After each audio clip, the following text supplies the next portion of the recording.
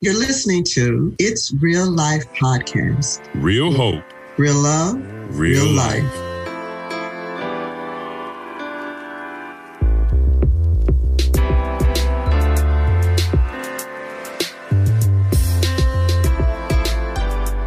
Good evening, everybody. It is so great to be back with you guys for It's Real Life Podcast. We have a very exciting guest with us today. But before we go into that, let me stop for a minute and bring in my co-host, Chris Davis.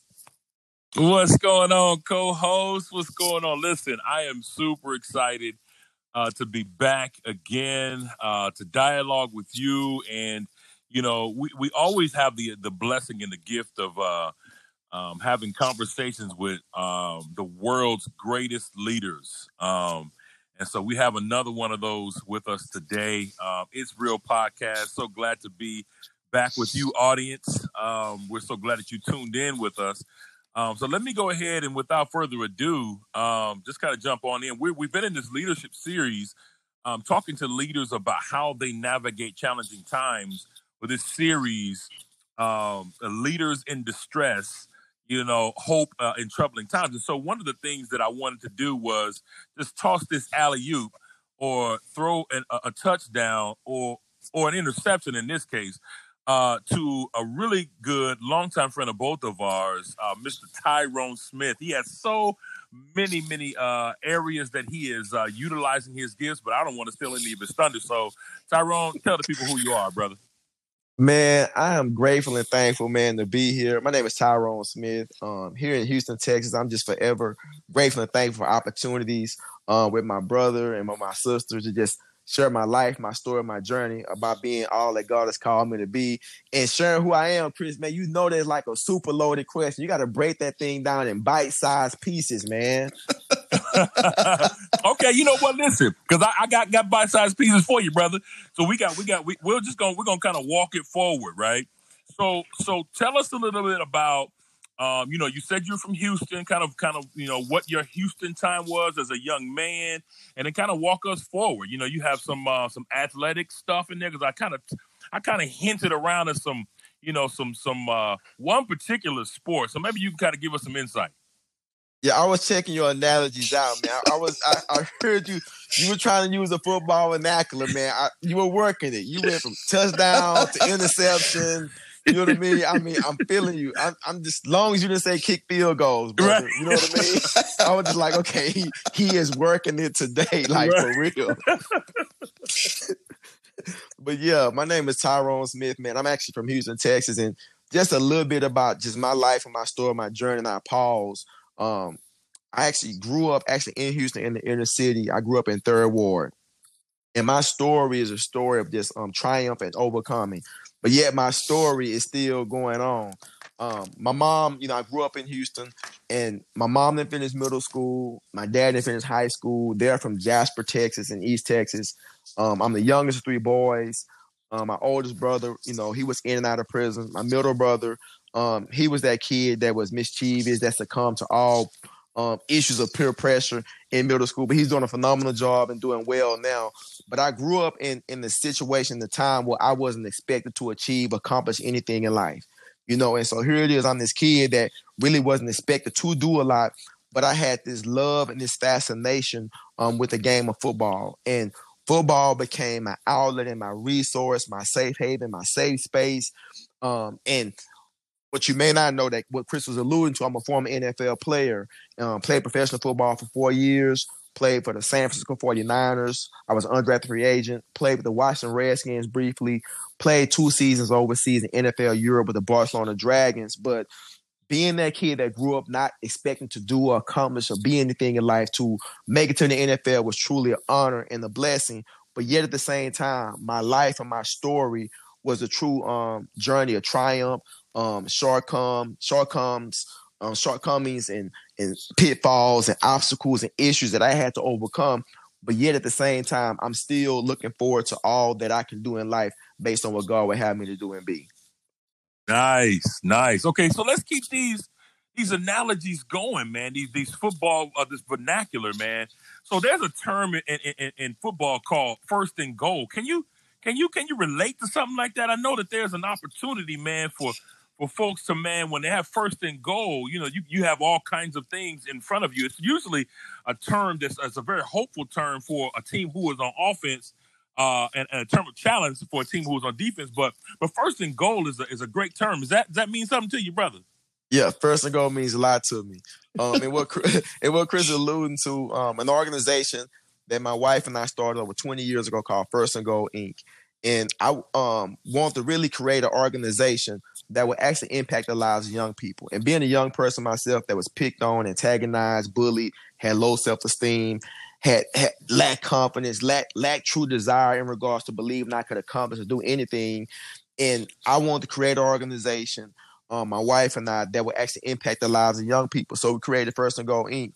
And the whole premise and focus was really to just support those students that had a lot that they were dealing with, but yet didn't have a true outlet or resource to be comfortable and to feel safe in regards to dealing with those issues that they were dealing with as individuals. And so that's primarily why we created First and Goal Inc.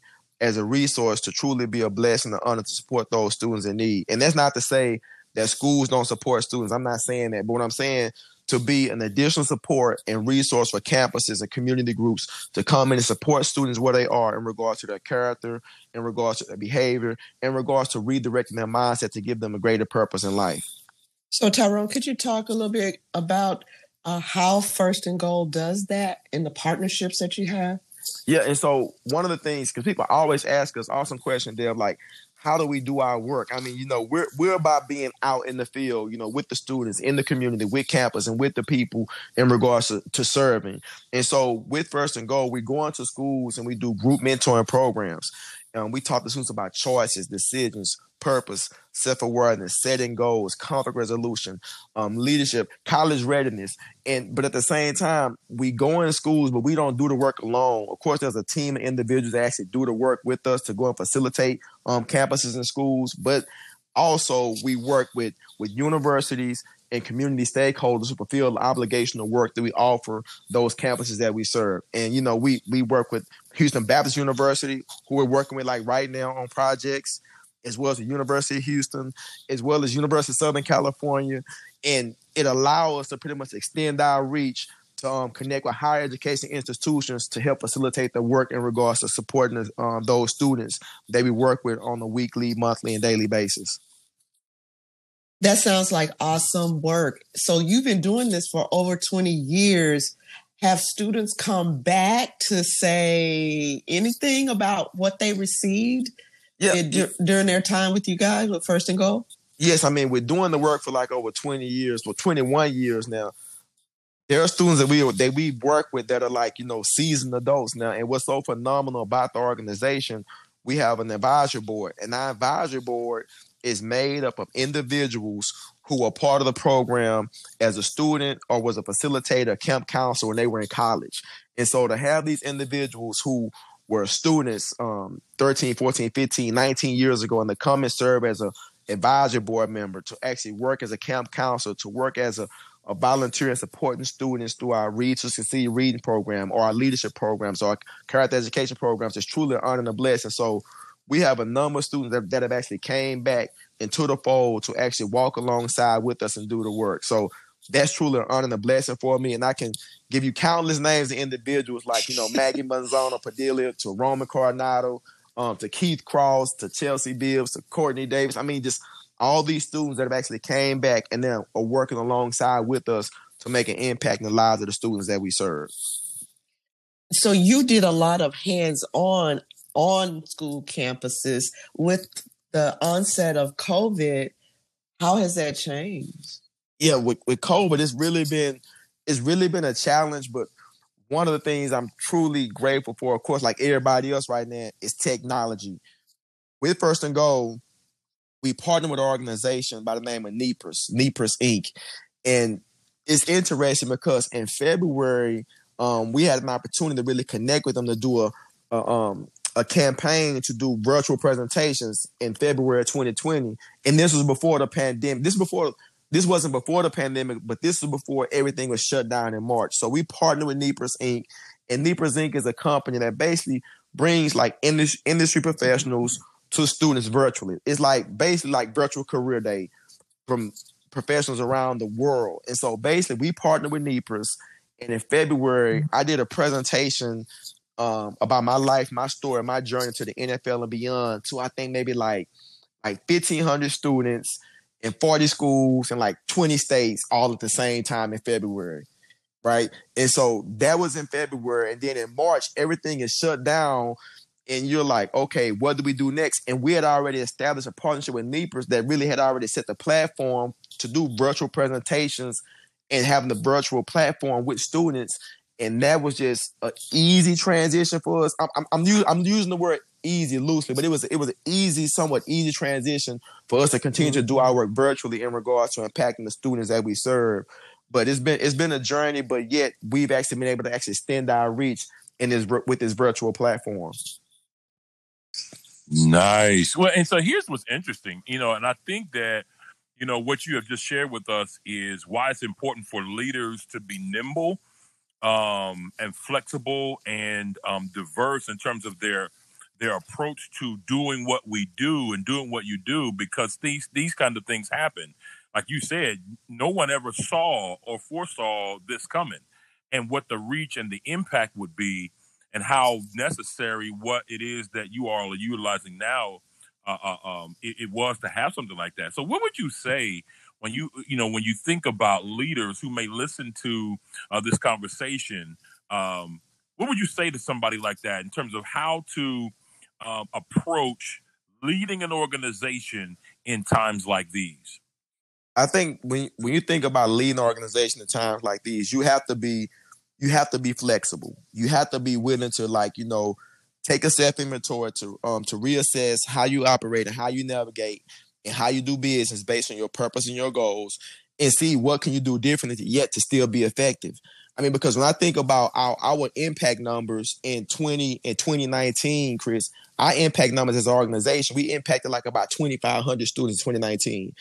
And since we had to shift to a more virtual environment in 2020, we impacted over 5,000 plus students. Why? Because virtually we have a more extensive reach, and so we had to pretty much sit down and reassess about how we were going to do work, what trainings we needed to do, how we needed to pretty much have our background, our lighting, and our production set up to really bring quality service and programming to these students that we were going to be serving.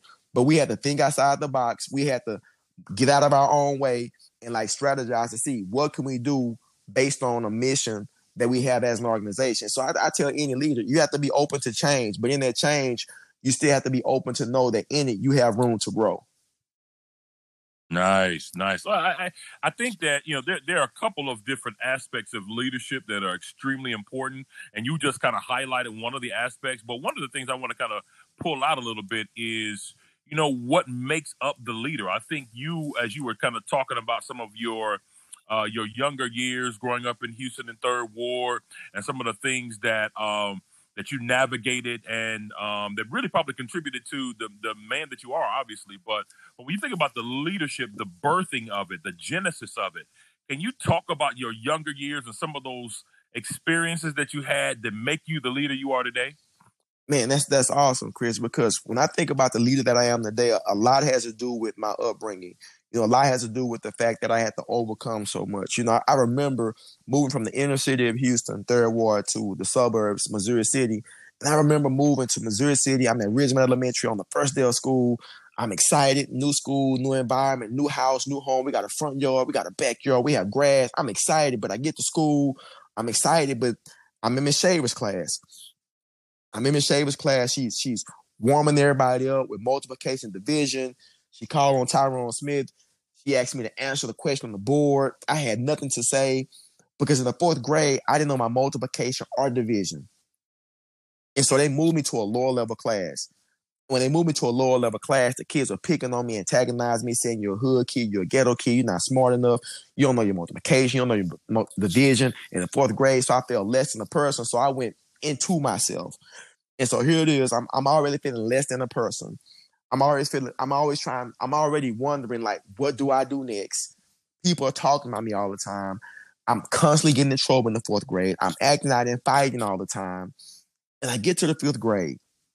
In the 4th grade, I went to the office over like 50 times, Deb and Chris, over 50 times. I get to the 5th grade, I didn't go to the office not one time. Let me tell you why, because my 5th grade teacher is Betty Lou Williams. She said, Tyrone Smith, I've seen your record, I've seen your history. She said, I'm not going to put up with you being disrespectful. But I do want you to know you have the capacity to do great things. I need you to believe in yourself. If there's something that you don't know, I want you to come to me because I am willing to help you. I'm here to support you. And here it is, this woman let me know that she cared. She opened up her heart. She was genuine. She was authentic. She was real. And I believe every word that she said. And I didn't go to the office not one time in the 5th grade. Because why? She showed me that she cared. And so by Ms. Williams, like showing me that love and giving me that love and giving me that support, it made me want to do the same if I had the opportunity to create something like Monica and I did by establishing First and Goal to impact the lives of young people and be genuine, authentic, and real in doing so. So Ms. Williams, Coach Dennis Brandley, who was my mentor in the 8th grade, who I met in 1987, to my Ms. Burnett, my 10th grade biology teacher, to Coach Tom Henderson, Coach Henry Henderson, to Walter Abercrombie, who was my mentor while I was at Baylor. There were people along the way in my life who really support me in regards to where I am. And so when I created First and Goal Inc., we wanted to create a program and platform that would genuinely and authentically love young people for who they were, regardless of what they were dealing with and going through. And so that was like the premise and focus when Monica and I talked about establishing this organization years ago, being intentional about the work we wanted to do, but at the same time, do it from a place of love and purpose. Wow. So why are those components important? It sounds like what you're literally doing is taking the experience that you had, the love and the care, and the intentionality of a teacher, you're replicating at. And it sounds like you're making other leaders. Why are some of those key components you just mentioned important in the process? I mean, I think it's important, Chris, because when you think about everything we deal with, go through, and experience in life, it's all about like learned behaviors, right? All behaviors are learned behaviors. And so when you think about the young people that we work with, they have all these learned behaviors, but they may not be the best behaviors. And so what we try to do is really give them a better perspective, get them a better thought process in regards to how they go about doing things and doing life. Although they may have these learned behaviors that may not be the best, how can we redirect or shift your mindset based on what you thought that was right, that may necessarily be wrong, that can actually keep you from being the best version of yourself? So what we try to do is really change the narrative, change the perspective in regards to how they do life. Wow. Now, that's such go ahead, an Debra. I was going to say, go ahead and jump on in, girl. I know you got. That's such an important transition for students to make because, I mean, we hear it in your own life experience and how it changed you. So you're doing the same for those students that you encounter in First and Goal. And that's amazing work. And kudos to you and Monica, your wife, and your team with First and Goal. In a minute, I want to ask you something about Outside the Huddle. But before we go there, I wanted to find out, was First and Goal always on your agenda? Because you mentioned this 4-year NFL career that you had. So was it just a natural transition? You left the NFL and moved into First and Goal? Right. Okay. So like before I even got in high school, I knew I wanted to create an organization or be a part of an organization that would actually impact the lives of young people, because growing up, there was so much that I had to overcome, but yet there were people who helped me out along the way in my journey that I never forget. Like I said, Ms. Williams, Coach Dennis Brandley, and Miss Patricia Landhart, who took me in when I was homeless, like in the 10th grade. So there were all these people who really helped me out along the way. And I was like, you know what? If I had opportunity, I want to give back. And so this was something that I told myself actually like in high school. And my best friend, Roger McKenzie, we talk about it to this day, like all the time when he see the work that we're doing through First and Goal. But at the same time, when I transitioned from the NFL, I already knew that this was something that Monica and I had been talking about, that we knew, and I knew that we wanted to create once I got injured, because I didn't want to stop playing football now. I mean, I didn't want to stop. I stopped playing football due to an unfortunate injury when I actually fractured and broke my T5 vertebrae along my spinal column. And that basically like forced me out the game. That made me really understand that the NFL actually stood for not for a loan, because you're not guaranteed to play for a loan. You know what I mean? Yes, yeah. So with that, because of course that was totally unexpected. So how did you manage that? Because that means your life changed. Yeah, I mean, it was, and the crazy part was that I really wanted to play for about 10 years. You know, yeah, it's one thing to actually make it to the NFL, Deb and Chris, but it was just like, you know what? I mean, I want to at least give me about 10 years. I don't know why I was just like, I don't know why I was saying like 10 years, but I wanted to play like for a while, because I really just love playing the game of football. I mean, I love the control chaos, what I call. I mean, to really tackle people and hit people really hard and not get in trouble for it. I mean, come on, man. Brother. You know what I'm saying? You gotta Yes, love sir. it, man. You know what I'm saying? I mean, I just had I would have tackled my mom if she would have been suited up in the football game. I mean, that's how just crazy I was about the game. But when it happened, when I got injured, it was like, okay, the game is over. But I was thankful for the fact that not only did I go to Baylor University, I actually went to Baylor University and graduated my bachelor's degree in sociology and social work. So I not only went to college, I went to and through college. And so to actually go to college and graduate and they have a plan in mind, and then here it is, you know, after graduating from college, 4.5 years later, I get injured. The game is taken away from me. So Monica and I just started masterminding, just researching about creating this nonprofit to impact young people. So it was a transition with a purpose. It wasn't like a blind transition, because I knew what we wanted to do after the game of football was no longer part of my life. That time just came a little quicker than you expected. It did. Yes, it did. I mean, there's some things we have no control over. Absolutely. Regrets about that? No regrets. No regrets. I mean, my body jacked up right now. I've had like 6 knee surgeries, shoulder issues, knee issues, ankle issues. I mean, my neck and my back. I'm like Ezel on Friday. I mean, I'm just like jacked up. You know what I mean? I mean, so it's just like no regrets with all the pain and everything that I've endured from the game. But it was a joy and an honor and a blessing to actually play on that stage. But at the same time, the work that we do right now is even so much more fulfilling. Wow. Now here's a question for you, because you sound like an individual who has the capacity to do more than one thing at a time. So, you know, with all that you guys are doing with First and Goal, is there anything else that you got your hands in? Man, I have my hands in a few things, man. I mean, besides... That was a loaded question, huh? That was a loaded question, man. Besides running First and Goal, man, I'm actually the student minister at the Church Without Walls in Houston, Texas, with my brother, my friend, my pastor, Dr. Ralph Douglas West, where I oversee the student ministry, the Ignite ministry. So between First and Goal... Shout out to Pass. Shout out to Pastor West. That's my guy, man. The big Belichick. That's what I call him, the big Aristotle. Yes, sir. Pastor West, big Patriots fan. And First and Goal to church. I actually authored the book, Outside The Huddle, Steps to Developing a Game Plan for Life. I'm a public speaker, motivator. I mean, so there are a couple of things that I actually have my hand in, and I thank God for it, to just have a platform and opportunity to just make a difference the way that He's allowed me to do. Wow, that's amazing. What is it like to be you kind, because First and Goal, obviously, as a believer, man, as a leader in multiple spaces, you know, I'm sure that those threads, those aspects, those principles kind of bleed into the work that you do with the organization that you lead.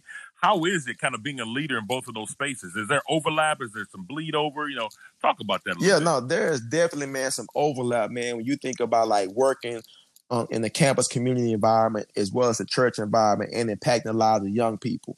I mean, it all bleeds over in regards to helping them understand and know that they have a specific guided purpose in life. And it's truly an honor and a blessing to kind of like guide them in their direction when they actually don't necessarily know really what it is they would actually desire to do or how to actually get there. They may have an idea, but to be in the space and place, whether it be the church, campus, or community, to be a guide in life, man, I thank God for it, because it all bleeds over, man. And I'm just truly grateful and thankful, man, to operate in what God has given me to be able to do so.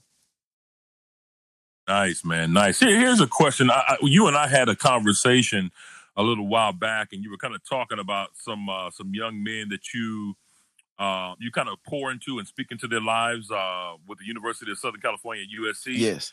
And you were talking about a recent conversation, and it really, I think, as you were kind of unpacking it, it really speaks to how leaders navigate challenging times. And sometimes the challenges aren't just situational or circumstantial. Sometimes they're a little bit closer to home. So, can you talk about some of the personal things that you had to navigate through, and how what that process has been like for you? Man, what's interesting, Chris, is that you bring up USC, right? And so for those that are tuning in, for the past like 8-9 years, I've had the honor and the blessing, the privilege to speak and lecture at University of Southern California with my good friend, Dr. Broderick Leaks. He's the head psychologist there at the University of Southern California. And they create this class, university created this class between the sports department and the psychology department. They created this class called the Foundation of Self. And so for the past like 9 years, they brought me out to actually, they say I'm not speaking, they say I'm lecturing. So for the past 9 years, they brought me out to lecture. And I lecture to their top student athletes that are freshmen there at the university. And so it's been an honor and a privilege. I mean, a lot of the guys that I've spoke to over the past 9 years have been like first round draft picks, whether it be basketball or football or even track athletes as well. So I've had the privilege to just, talk to these guys when they're in college for the very first year before they become these superstars that a lot of them are today, right? And so I'm there and I talk to them about life, beyond the football field. And I go and share like my life, my story, my journey, the triumphs, the victories, the pitfalls, and all these things about my life and actually where I am. And the craziest thing, Chris, based on your question, was that I spoke to the football, the athletes on February the 1st of this year, right? February 1st. Right. And right. You talk about just dealing with stress and overcoming things. My father passed. My mother passed on December the 21st, 2020. My father passed on February 1st, 2021. I spoke to the athletes at USC on February 1st, 2021. Think about what I'm telling you, Chris. You hear what I'm saying? And so here it is. I mean, I've been given opportunity, man, to actually impact these young men's lives with my words and with my life, with my journey. And my father passed early that morning. Dr. Broderick Leaks called me. He's like, and I told him my father had passed. He was like, man, we got to cancel your lecture. And we did it via Zoom, And I was like, I said, man, nah, man, I need to do it. He's like, you sure? I said, man, it's what my mom and my dad would have me to do, because right now I'm operating on their spirit and their energy being in me right now. And man, it was an awesome, phenomenal time, man. He said, man, I felt that was like, out of all the years you've done it and you've been doing good every year, he said, I think that was your best one. But at the same time, it was therapy for me. And when I think about this stress and when I think about the stresses of life, man, I think about like, what's your therapy? And for me, man, having people, man, who I can talk to as a support, because it was a journey for me to lose my mom on December 21st. And then 6 weeks to the day I lost my mom, to lose my father. And that was hard. But I mean, of course, I'm a believer, I'm a Christian, man. And my faith has really been the solid rock in which I've stood on, and been others supporting me within my ecosystem of support in the church and friends, which has really been like that balance for me. But at the same time, I haven't been opposed to get grief counseling as well. I mean, I see a therapist, to deal with the grief counseling as well.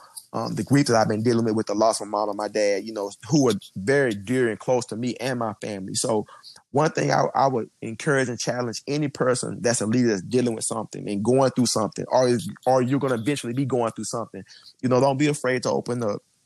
Don't be afraid to be vulnerable.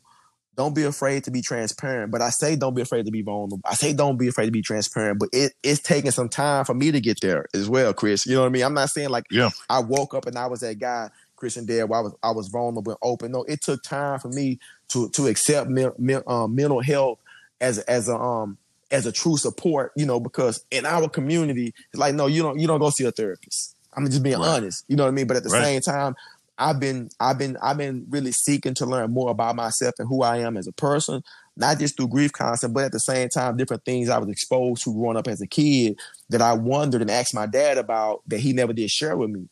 And so when I say, mental health is real, yes, it's real, but don't shun help and support in regards to seeing a therapist, because I thank God for the treatment that I get by seeing a therapist. I thank God for the support I get from from my church and the ministry leaders and individuals who support me with what I've been doing, man, these past couple of months. And it has been a journey, but it hasn't been easy. It don't take away the sting, but I'm just staying the course, man, to be the best I can be, man, as I recover, to be all that God would have before me. Wow. And so here's, and I we've been blessed, all three of us, to, obviously, have spent some time serving in the same ministry, the Church Without Walls, at a period of time. Yes. And have been able to, kind of have our hands in and be used by God to be a blessing to a lot of different kinds of people in different spaces. And so, with It's Real Life podcast, I get the opportunity to co-host with an extremely gifted woman, Debra. You already know. I always try to shout you out, try to affirm you. I'll be trying to get you clients and all that kind of stuff. But thank you, of course, thank what I mean. I wouldn't love you if I didn't say, what you do and kind of, just really kind of highlight, because I really feel like it's important to kind of spotlight things that would be helpful to folks, and as they listen. Tyrone, you kind of talked about mental health and about therapy and about why it's important for folks to kind of ask for help. And I was talking to some folks, and I might even posted a Facebook post about the fact that as Jesus was on his way to the cross, to Calvary's Hill, that he got help from an African man named Simon of Cyrene being a port city in North Africa. And the fact that Jesus even needed help, that if Jesus needed help to fulfill his destiny, how is it that we don't, right? Right. And so Debra has an incredible coaching practice. And so what would you say about not only therapy and talking to a therapist, but also finding yourself kind of a coach or a mentor, what that means in the life of a leader like yourself? Man, I think it's necessary. I mean, the work that Debra offers as a coach, man, I think is really critical for the development of leaders, because when you lead, you can only do so much. You get to that ceiling. You know what I mean. You've been successful. You've done some awesome things, but yet you may need somebody to really come in and take a self inventory of what it is that you've actually done to actually raise you up to another level. And that's what Debra actually offers individuals as a coach. That's what other coaches actually offer, because I can assure you, there's so much more to be done, but at the same time, you have to be willing to stretch yourself. And if you're not stretching yourself, you're not growing. I think if you have a quality coach that will actually stretch you, it would allow you to grow in a deeper sense that you've actually never thought about before. So that's why I appreciate Deb in regards to what she's doing, because she's making major differences in the lives of others by facilitating as a coach to actually lead them to just lead in a higher level, to add depth to what they do in their capacity as well. Yeah, I appreciate you guys so much for that. Tyrone, you mentioned stretching. I just finished a video. I'm doing a video series on intentional growth. And stretching is one of the things that people do not want to do. And very few of us want to be stretched, want to come outside of our comfort zone.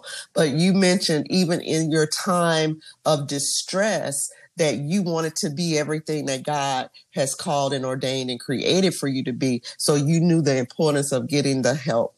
And it is so important. And I'm sure that's stretching you at this time in your life, having to carry what you're carrying and continue to touch the lives of the people that you touch. So I just want to say hats off, and I commend you for taking that kind of stance to be what God has called you to be. And man, you're doing an amazing job. You do amazing work with the kids through your organization and through the Church Without Walls. So God bless you. Thank you. I mean, it's I thank God. I take no credit. I thank God like no other, because it's been a journey, and I think it's been a season of stretching. It's been a season of being uncomfortable, but it's been a season of refocusing at the same time. And I think having somebody in your corner, if you're a leader, having somebody in your corner that can really be that shining light for you and guide for you, it doesn't make you any less of a person as a leader. I just think it adds value to you as a leader. Absolutely. Absolutely. So I mentioned earlier Outside the Huddle, which is the title of your book. So talk to us about how that came about and kind of the journey with being an author. Growing up, I never thought I would have been an author or a writer. I'm just like, I was a hood kid. I wanted to be a rapper, entertainer, or a football player, like writing. I'm like, man, that was the last thing on my mind. But it was years ago. I had the opportunity to do a speaking engagement. It was like in Temple, Texas. And this lady called me. She's like, we want to bring you down to speak and love on the students, encourage the students, motivate the students. I'm like, okay, cool. I mean, I can do that. And she was the real story. The lady was like, but one question, do you have a book? I'm like, no, ma'am, I don't have a book. She was like, okay, well, let me call you back tomorrow. I'm like, okay, what does that have? What does that have to do with anything? Do I have a book? And so she called me back and she was like, you know what? We're not gonna bring you down. We'll get back with you next time. And you guys know what that means. We'll get back with you next time. Like, man, just say you're not gonna bring me. Be honest. You know what I mean? She's like, we'll get back with you next time. She's like, but we're gonna bring a speaker in. They actually have a book. And she said, because we can bring the speaker in, and this speaker is really going to leave a lasting impact on the lives of the students, I'm sure, but their story will be chronicled in our library because we're going to order a gang of their books as well. And I was like, oh, okay. And I kind of thought about that. I was like, man, I mean, it makes sense, but she ain't have to just like kick me to the curb like that. But I was like, I get it, And so me and Monica, we were like hanging out. Monica took me to the nail salon to get a manicure and pedicure. You know what I'm saying? I'm not ashamed to say it. I'm not ashamed to say it, Chris. I'm putting it out there, bro. Come on, Doc. And so I'm writing out my outline for my presentation for an event I'm about to do down in the valley with my man Moses Medina.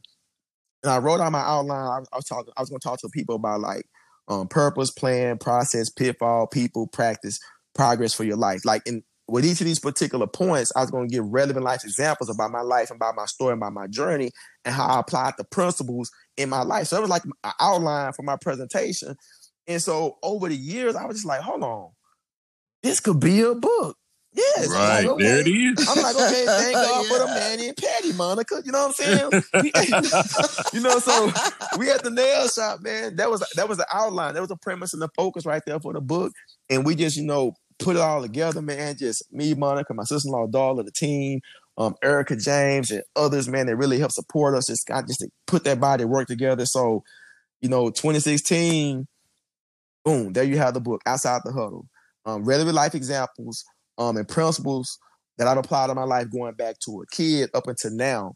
And so wrote a journal companion, Outside the Huddle, journal support element as well with the book. So I'm just thankful for just the opportunity to just serve and just do the work. What would you say to other leaders who have obviously some lived experiences that could really be beneficial for some folks, and they probably need to be kind of nudged in the direction of a devotional or a book or something of that nature? What would you say to kind of encourage or inspire some folk to do that? Man. And then what was the process like for you outside of being inspired in the nail salon with your wife? Yeah. You know what I mean? What would you say to that? Man, what I would say first to anybody who really hadn't thought about writing the book, I would encourage you, whatever you feel led to pen, which is like to write, whatever life experience that you would feel led to write, I would just encourage you to pretty much like outline it.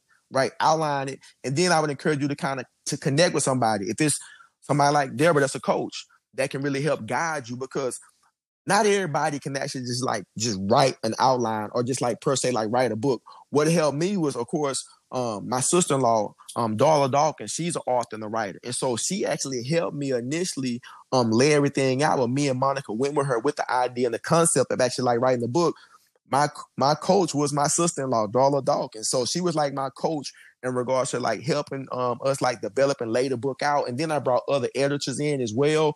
But if you're really serious about writing something, I mean, really write down some notes and specific focus points about what is it you would like to share, and then connect with somebody. It could be a coach, right? It could be another author, somebody that can really like mentor and support you in the journey to actually writing your book. Wow, that's awesome. That's awesome. It's really interesting because, my illustrious co-host, is a multifaceted, multi-gifted individual. She herself Yes. has put pen to paper. Debbie, you wanna talk about that a little bit? I know we, since we talking about it, I mean, You know what, Tyrone, you're exactly right, because once you have the idea, there is so much help out there to pull it together and to fine tune it. I just finished with a self-discovery journal. And Chris, I sent you the rough draft. Since then, Christy Staples of Get Launched has created me a cover. She fine-tuned the inside of the journal, and we're ready to go to publishing. We're just straightening out a few details right now.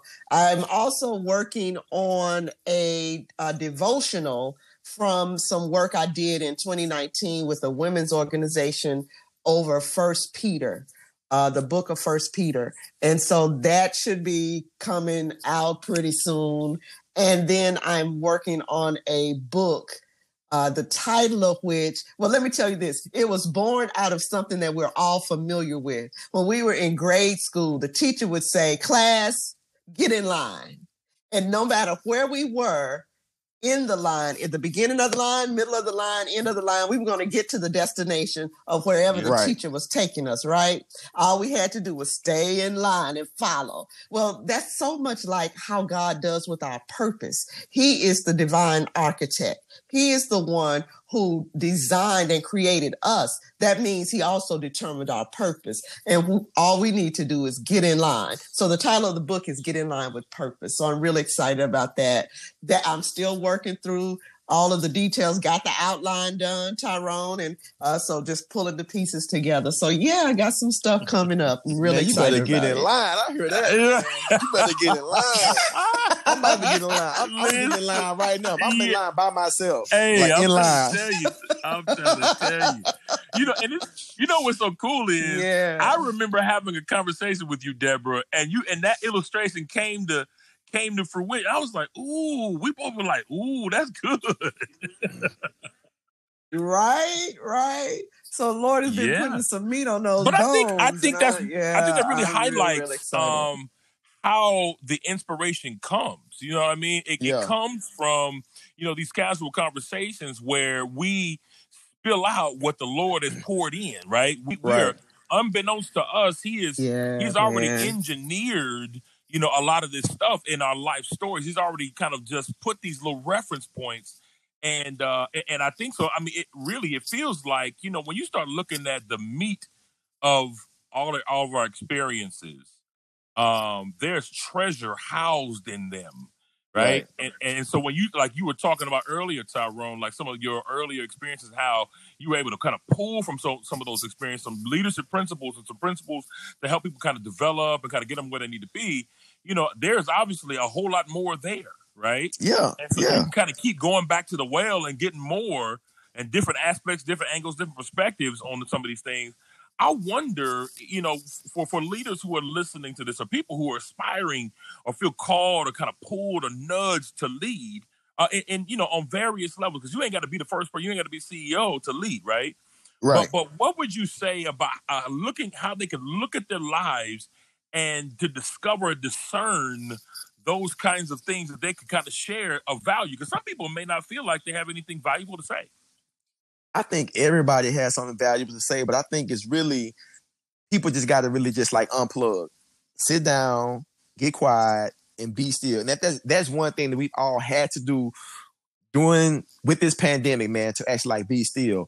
But at the same time, when you be still, you got to be intentional when you're being still and really hear, what is it that I have that God has given unto me that I can like make an impact in a particular circle or sphere or group, and if people really just sit down and get quiet and be still and really just think about all what God has given unto us as individuals, because I truly feel we all have the capacity to add depth in some particular arena, but it's all about finding out what is your lane, what is your niche, what is your defined purpose. And I think we all have that to offer, but I think sometimes people just try to get caught up in trying to do what others are doing, but they don't take enough time to actually look at themselves to really see what they can do and should be doing.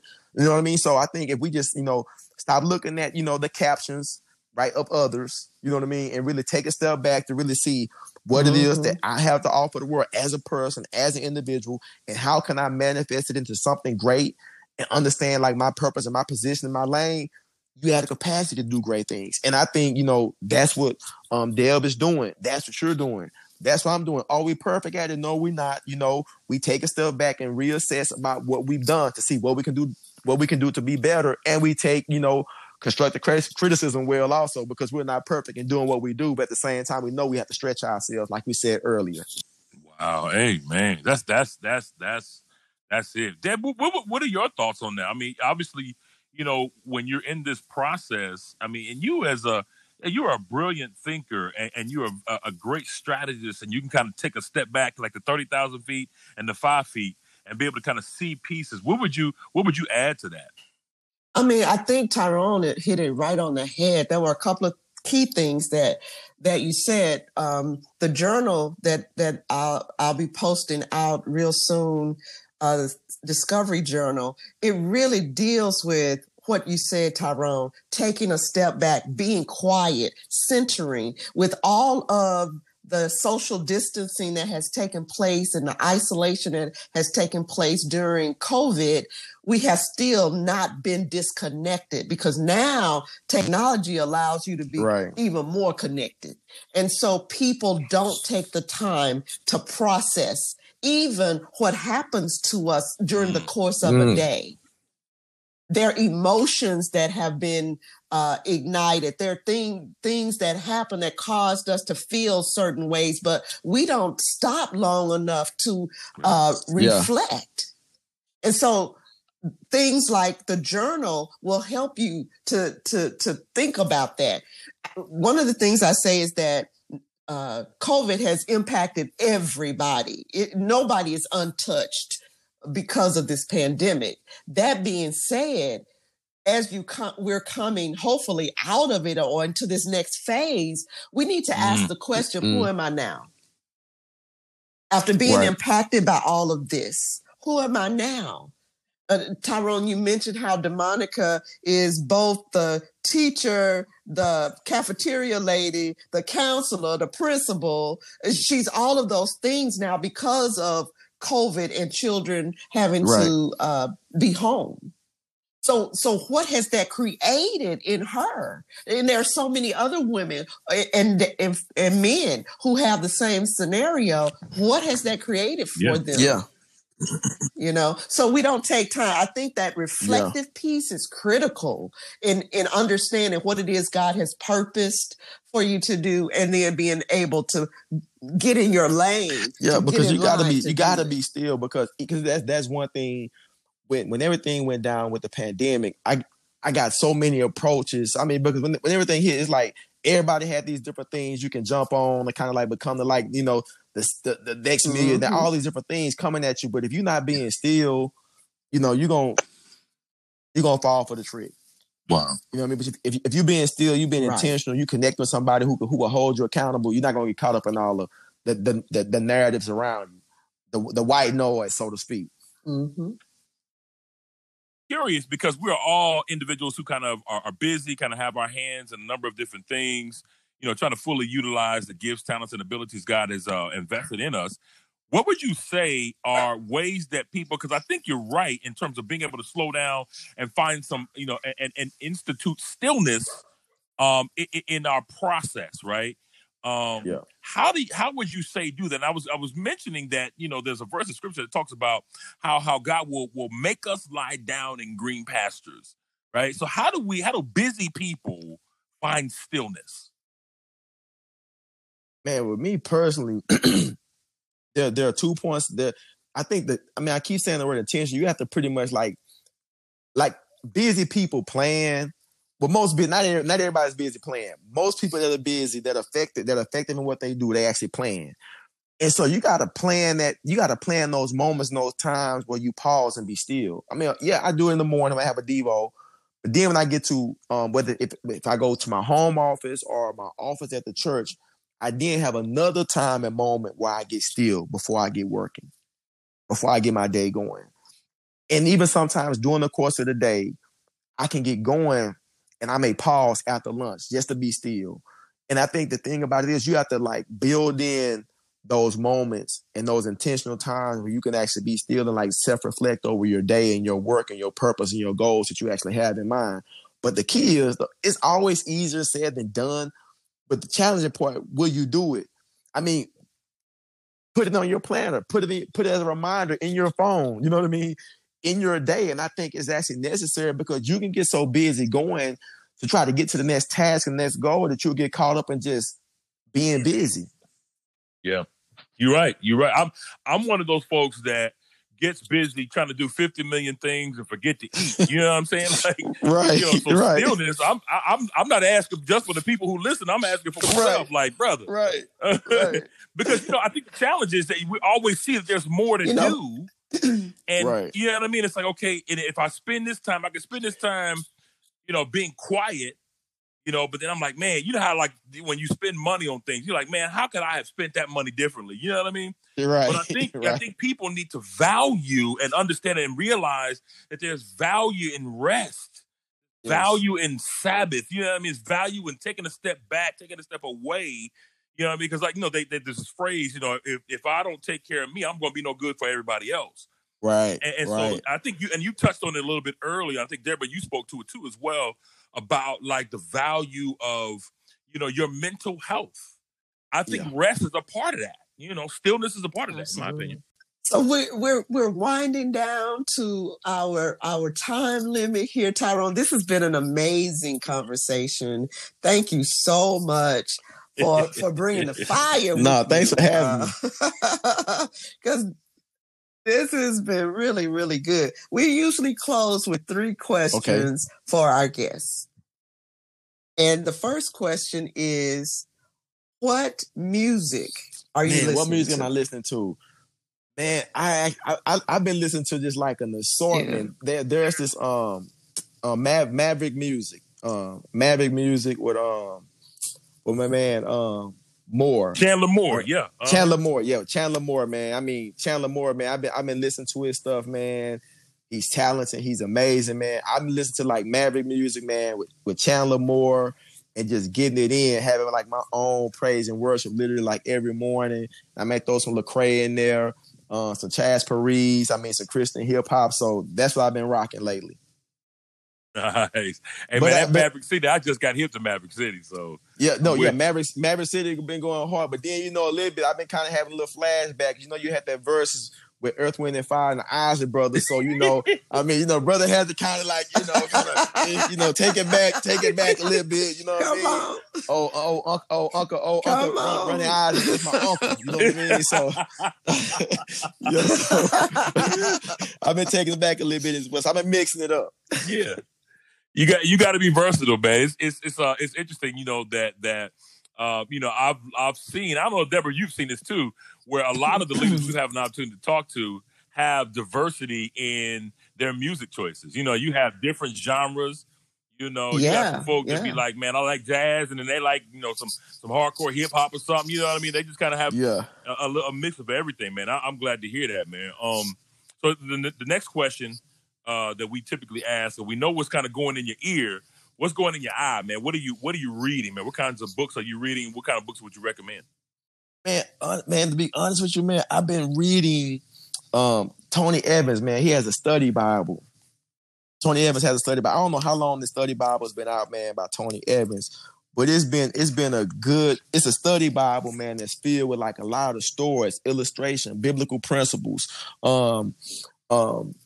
daily devotionals. I've actually been like reading it like daily because it's a Bible, but it has a lot of reading to pretty much like support different texts. And I've been really into it, man. I've been really into it. Yeah, I actually had it too, man. And you're right, man. It's a treasure trove of not just biblical insights, man, and principles, but man, he even has like these little QR codes where you can watch videos. Yes, bro, he got QR codes where you can watch videos that time with the particular lesson or the text or the illustration, man. So like literally, it's right here beside me right now. I was just reading one of the daily elements, man. But yes, I've been digging it, man.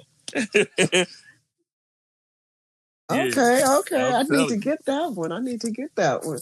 Okay, so our last question, Ty, is what do you do just to chill, Man, what just I to do is to chill. I relax? like to just hang out and just watch movies with the family. That's movies with the family. Because I can be so busy, just that time to actually unplug and connect with the family, man. That's what I love and enjoy doing. Watching movies with the family. We used to do it every week. And that's a big joy for me, to be very honest. Wow. Hey, Deb, real quick, I got a Awesome, question for awesome, Tyrone. awesome, Tyrone, awesome. Uh-huh. we had a conversation with another former NFL football player, and it's interesting because, and I don't know if you recall this, Deborah. One of the things we were asking him some very similar questions, and he mentioned the same thing. He said, "Man, chilling with my family, chilling with my wife, is the way that I chill." What do you think? Is kind of a core nugget there, right? Why is it that individuals like yourselves who played, one of the more violent sports that you can play, find their chill time and spending time with their family? Because I think, when you play a team sport, you have a sense of family with all these teammates of yours. You know what I mean? And to have your own family just it validates it just that much more how valuable like the family is. And then for me, it's critical because my mom and my dad got divorced when I was in the 8th grade, and that like rocked my world. So if anything, how can I do better as a father, as a husband, to honor my wife, to honor my family, to be intentional before them? Because the thing about it is, because we could be so busy in work, because there's always work to be done, and there have been times where I was actually putting work before family, and now I have to take a step back and say, man, you know what? I mean, enough is enough. So I can honestly say, work is going to be there, business is going to be there, but this family, man, is like for a lifetime. Oh, that's important, especially That's as good. an African American man.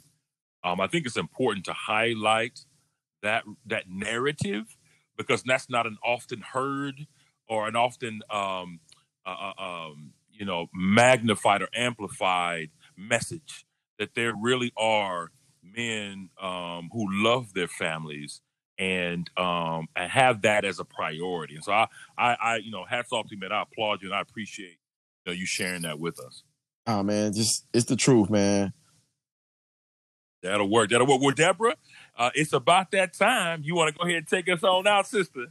Yes.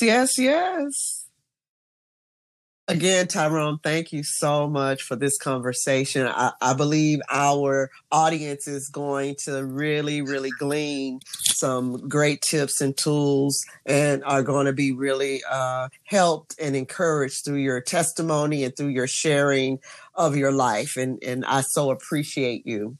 Tell them right quick, how can they find your book if they want to connect and donate to yeah, man, if they would like to donate, support First and Goal, they can go to our website, teamfirstandgoal.org, teamfirstandgoal.org, teamfirstandgoal.org. Definitely go out and support us, man. We're really just trying to make the greatest impact that we can. If you're interested in getting my book, you can go to my website, TyroneSmith24.com. So it's TyroneSmith24.com. If you order a book through my website, I will autograph it for you personally. Just leave a message and note in the comment section when you place your order. I get it knocked out for you. Awesome. We'll be sure to put that on our Facebook page, yes, how they can connect with you. Great.